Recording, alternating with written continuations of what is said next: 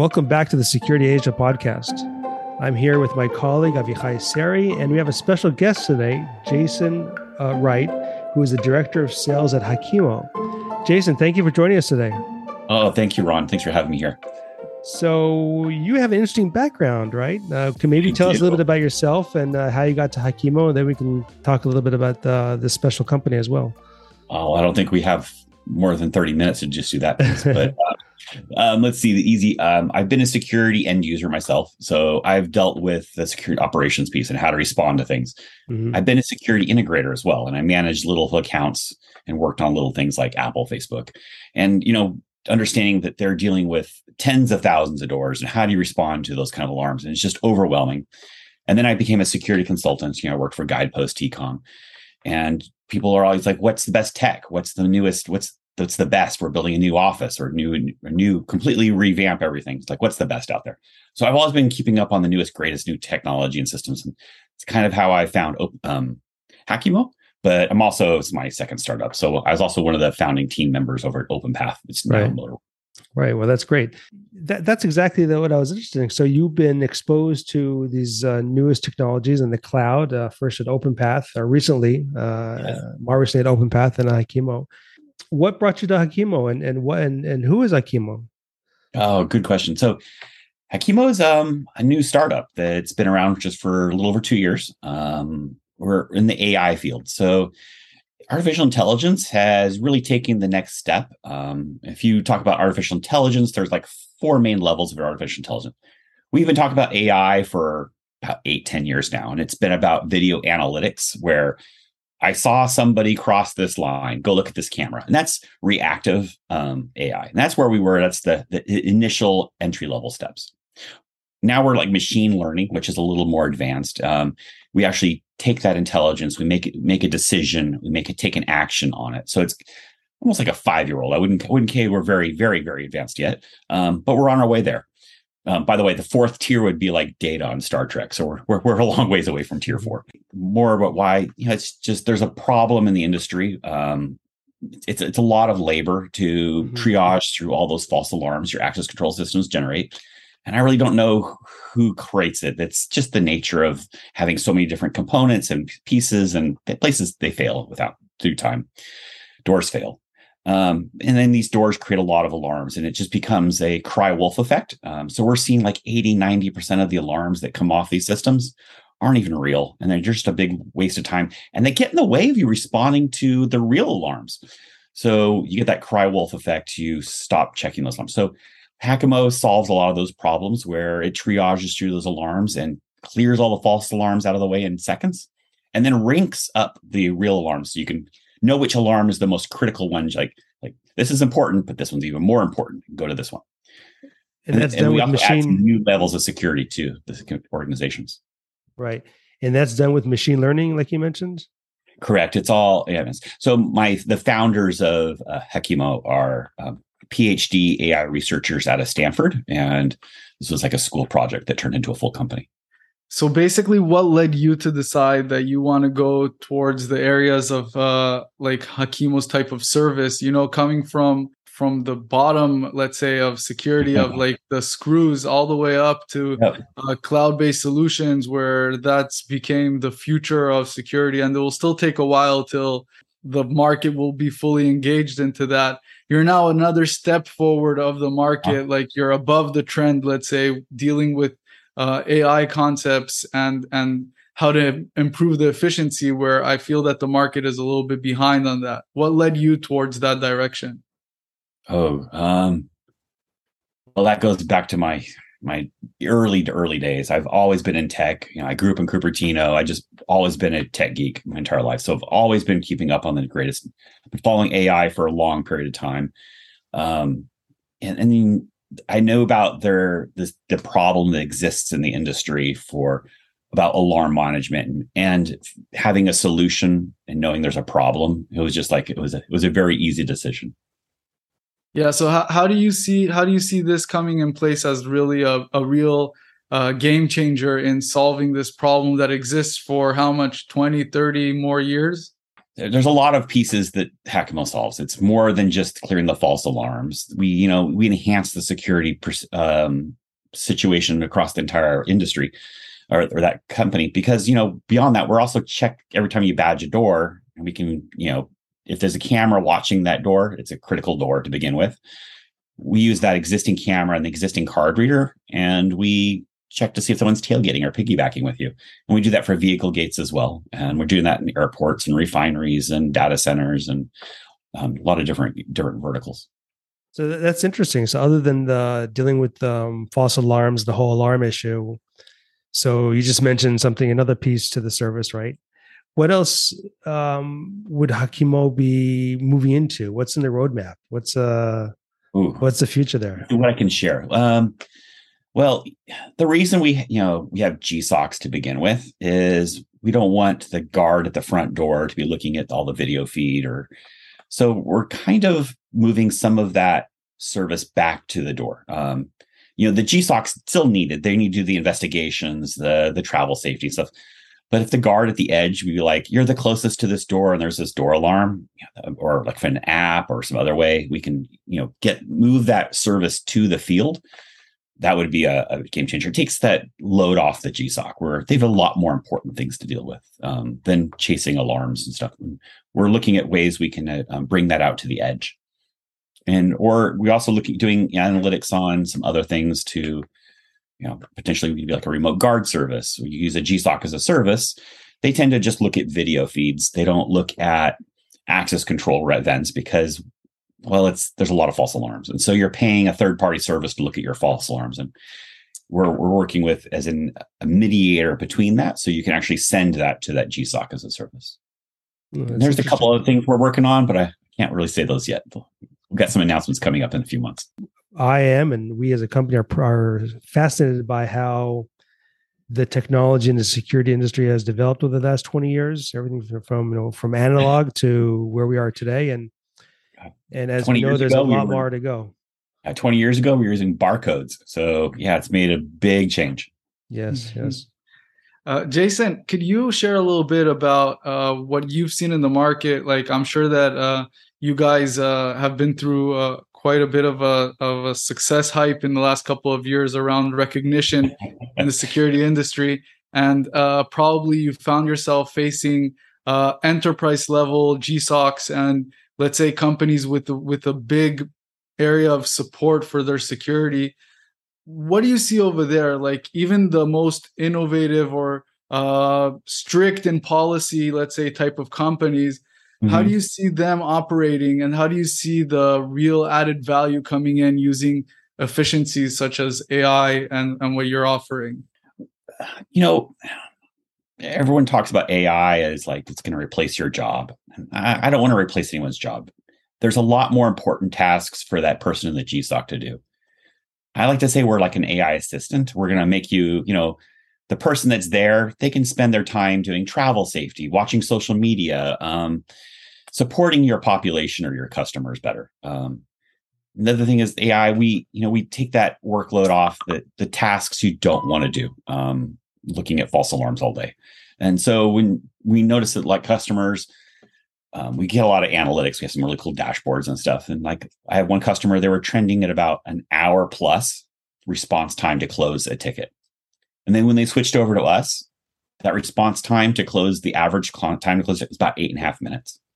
So when you go to like closing an alarm as it comes in and taking an hour, that's because they just don't trust their alarms. And then when you move it to 8.5 minutes, you're actually being proactive. And so we really take those companies from being reactive to proactive. Now, your questions talked about those enterprise accounts and the problems they face. Well, their problems, it's different. It's budgetary, it's political, and there's a lot of other things that get in the way to make it, the problems to deploy like an AI solution. I was going to ask, what other challenges have you seen while introducing this? I mean, you just mentioned a few right now. Exactly. Well, there's, mainly it's like, who pays for it? We have an AI, it's technology. To the technology paying for it? AI, it's like a person. Does it operations pay for it? So we have that. If you hear organizations having that debate, like you got to pay for it. It's a virtual person. You got to pay for it. It's technology. It's kind of a hybrid. It's that gray area since AI is new in the space that like where does it belong? It's probably in the middle somewhere. But yeah, the other part is it's cloud based, but we do have an on-prem solution coming soon. That's one I can share, and we do run on like Amazon GovCloud, so we do have defense as well as in other pieces. But we're happy to deploy on in other ways. That's been the concern is how to deal with cloud, different IT departments, and how. So Jason, could you elaborate a little bit more about how on-prem came in place? Basically, like obviously, especially you coming from a background of your previous role in a pure cloud kind of concept and vision. What made you guys understand that this is something that's required in the market? Well, cloud is great. There's great advantages to cloud, and some organizations they can't do cloud. And there's some like defense or there's large Fortune 500s. They're not going to go cloud just based on the nature of their company, even though some of them have cloud in their company's name. The part about cloud is, it's easy to update everybody at once. You get the newest patches, you get the new software, it reports out if there's any problems. There's a lot of great advantages to cloud. Air gapping, it makes it more difficult to deploy, but we natively built Hakimo with our in the cloud, but we did all within our own envelope. We don't use any third-party tools or services. We don't use, send your video to someone else for processing or send it here. Because we kept it all within our own envelope, we can just got to move that envelope to a local machine. And we just got to change the dashboard. So currently our dashboard is web-based connected to that. Now we got to make like an on-prem client-based interface. Yeah, exactly. Yeah, just to give a little bit of understanding for our listeners here, a lot of cloud-based solutions, basically they ride on different kind of infrastructure components that exist by the cloud service providers. And basically what on the advantage side of that is that you don't have to deal with building up that kind of feature for your system.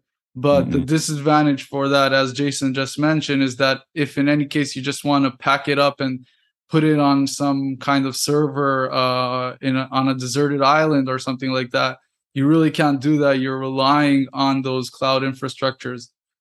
Just a little background. Yeah, especially with like you're relying on like APIs and all this stuff. That's all cloud-based. It's kind of really hard to move some of those things to on-prem only, especially when you're working on like multiple outputs and inputs and you're trying to connect to third-party services. Cloud's really easy to integrate to other platforms. It's really fast and easy. So you lose some of those capabilities. Bringing all that in-house is what we're working on today. Jason, have you seen any specific, let's say, industries that when you guys do like a POC or something like that, where you see a more immediate added value versus a different, let's say, industry, if it's pharmaceutical or education or stuff like that? So I'm really playing a lot in the pharmaceuticals, airports, like the tailgate detection at airports, data centers, anyone who's got large manufacturing, automotive. I'm working in those verticals as well. But yeah, biotech they really like because they have a lot of high risk areas and laboratories, and you're not supposed to know what across the hall is working on, and we help them keep the prying eyes out of their space. But you're right. I can't say there's one vertical that's the number one within the airports. Do see right away. It's the tailgate detection. That's being a big hit for especially because it's a major TSA violation. Yeah, maybe good to mention over here that Hakimo's one of the features of around tailgating is like the flagship part of the product at the moment, where it's very accurate and very proactive. Yes. So every door that's got a camera facing at it, if someone were to follow you through that door, or maybe you don't even realize I'm not letting Ron in. They say it's after lunch. I'm like, how'd you have a good lunch, Ron? And I let you in the door. I didn't know HR let you go this morning. Or the other thing is I walk through a door and I just keep on walking, and Ron, before the door closes, Ron grabs it and walks in. We detect those kind of alarms as well. But tailgating is a behavioral based problem. So we have tools in place to send me an automated email, and we can do that directly from the customer's email address. And so I get it from my own work base, and it says, I violated the policy. Here's the policy I violated. And here's a video of me creating that violation. And we have escalation tools where we can automatically say if it happens 3 times, we escalate my manager, or happens 4 times, we escalate it to an HR email. So it's about correcting the behavior. And the same way our cybersecurity teams today are sending you those phishing emails, it's kind of the same. Just like if you click on that link, you enroll yourself in cybersecurity training. You create a tailgating event. Well, we let you know that you've created a violation. What's the average time for deployment of one of your systems? Like, does this take a long time to set up and to teach, quote unquote, the system? Once we get it, like we do a lot of pilots as well. So going from pilot to full deployment, we're talking like a week. It's really quick. We could deploy 1,000+ stores, less than a week. It's actually pretty quick to deploy. It's very fast and scalable. It's not like we're going to be like 1 door a day. It's way, way faster than that.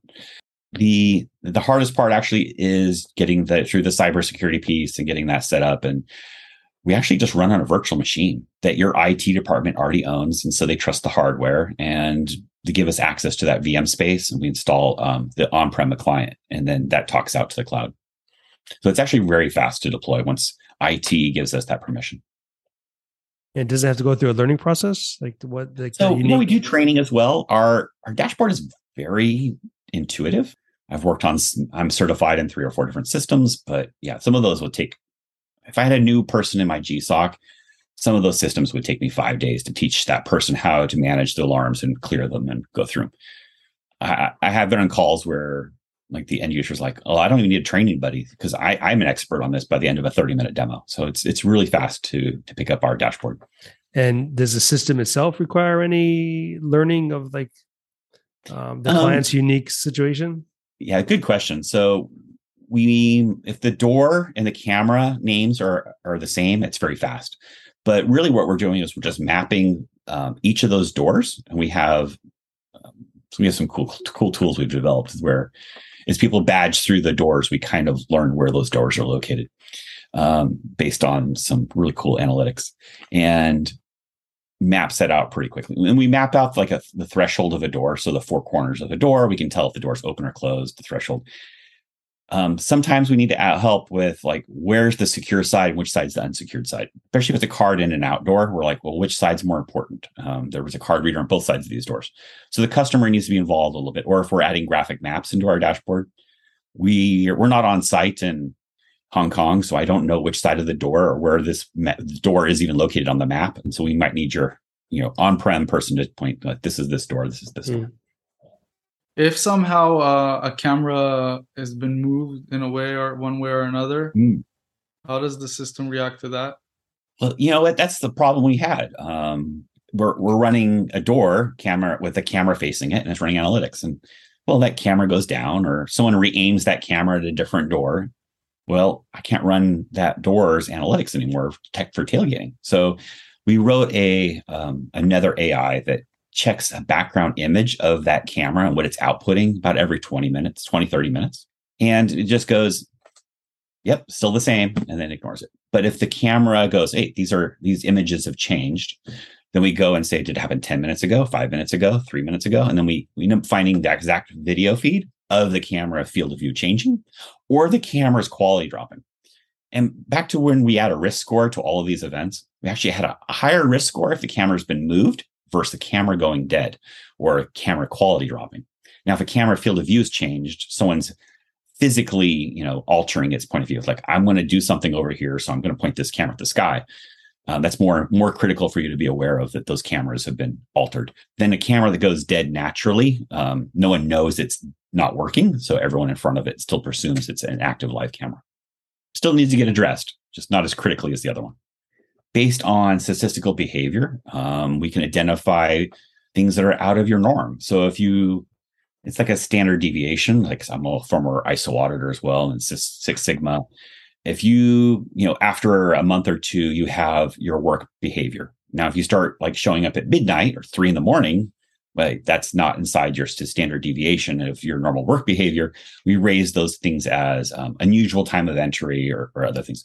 We also can say, like, Like, wait a second, you just showed up in New York. Why? There's never been in New York, for example. And it's like, what is that? What is that risk associated to you showing up somewhere you've never been before? That's a minor, but some of the other things we're tracking and trending.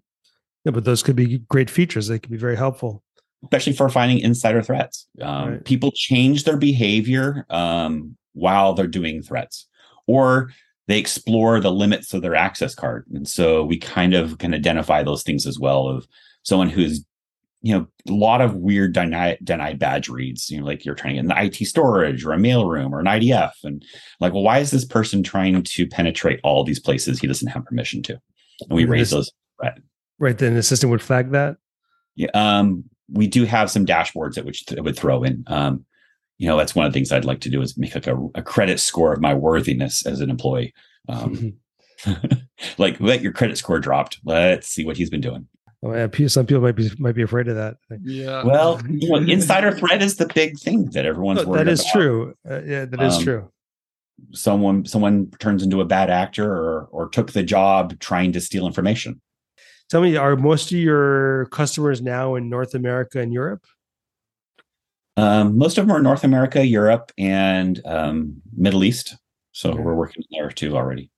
What experience have you had in Asia, if any? Prior roles, but Hakimo, we're starting to talk to many people out in the Asia Pacific area. Okay. And Australia. I've been talking to some people in Australia recently. Yeah, Australia market should be similar to the North America market. But we are always interested in hearing about the unique differences between working in Asia versus North America or Europe, and what unique challenges there might be, and either culturally or technology wise. In China, of course, is the issue with with their closed internet environment, and a lot of cloud-based products have been struggling with that, either from a compliance point of view or just from a pure technology point of view. And then, of course, you just have other cultural issues in the region. So that's always interesting for us to hear. I really don't have very many stories to share on that yet. Well, hopefully there'll be a lot to come soon. Great. What about as we close up here, what trends are you seeing, or what do you forecast for the future? Not just in Hakimo, but in general in the space and AI and security, and with your experience in the back, looking back, what do you look the next 20 years? So everything needs to connect together. So everything is more powerful when it talks to everything else. No one's going to write the tool that does everything, and no one needs a tool that does everything. It needs to plug into many different pieces. I have some clients today that they don't have a GSOC. They have a VSOC, which is their IT and physical security, like a merging of the departments. I kind of work like a SIMS as well, and I work like into Sumo Logic and some of those other tools. But yeah, it's that convergence across the IT, physical security. I can see the convergence of there. Part of a good cybersecurity is good physical security. So I think that convergence has come there. I see a lot more trend around insider threat detection, not just what I talked about, but I'm seeing a lot of new startups and organizations that are looking for ways to identify and find that risk score associated to that person. And it could be a lot of different things, from what you talk about to your social media and there's a lot of platforms that are starting to identify those things. Cloud has been a very big driver for that integration, for those pieces to all talk together very easily. It's a lot easier to write an API integration to somebody than a hardwired, dedicated installation to, say, like Linnell. That took us a little while. But we're kind of doing both. And, being a bridge between those people, that's been a benefit to us as well, because I'm working as a bridge to bring in new alarm types and new things, and I enter those into like Secure, Genetec, Linnell, and those other platforms. Well, that's interesting. It's very fascinating.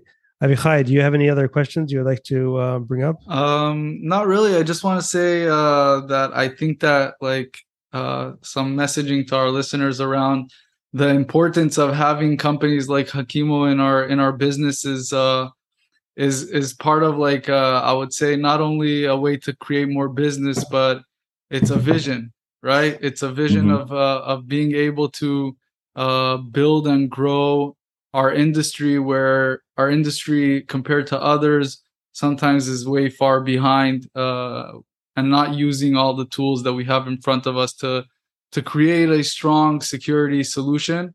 Obviously, Blue Ocean works with Hakimo and appreciates the setup and the vision, and always looking forward and always trying to support our clients to grow in the right directions that will give them 10 and 20 years of confidence being in the right position regarding their security systems. Well, it's also great to see Hakimo pushing the limits here on the technology side. We need players like that. We've been through, all of us been in the industry long enough to see how as a company gets very more established, they will not be pushing those limits as much as they used to when they're younger. So we need people to be doing this, because there's a lot. Security is always dynamic. There's always things happening. There's always new threats, and we need that.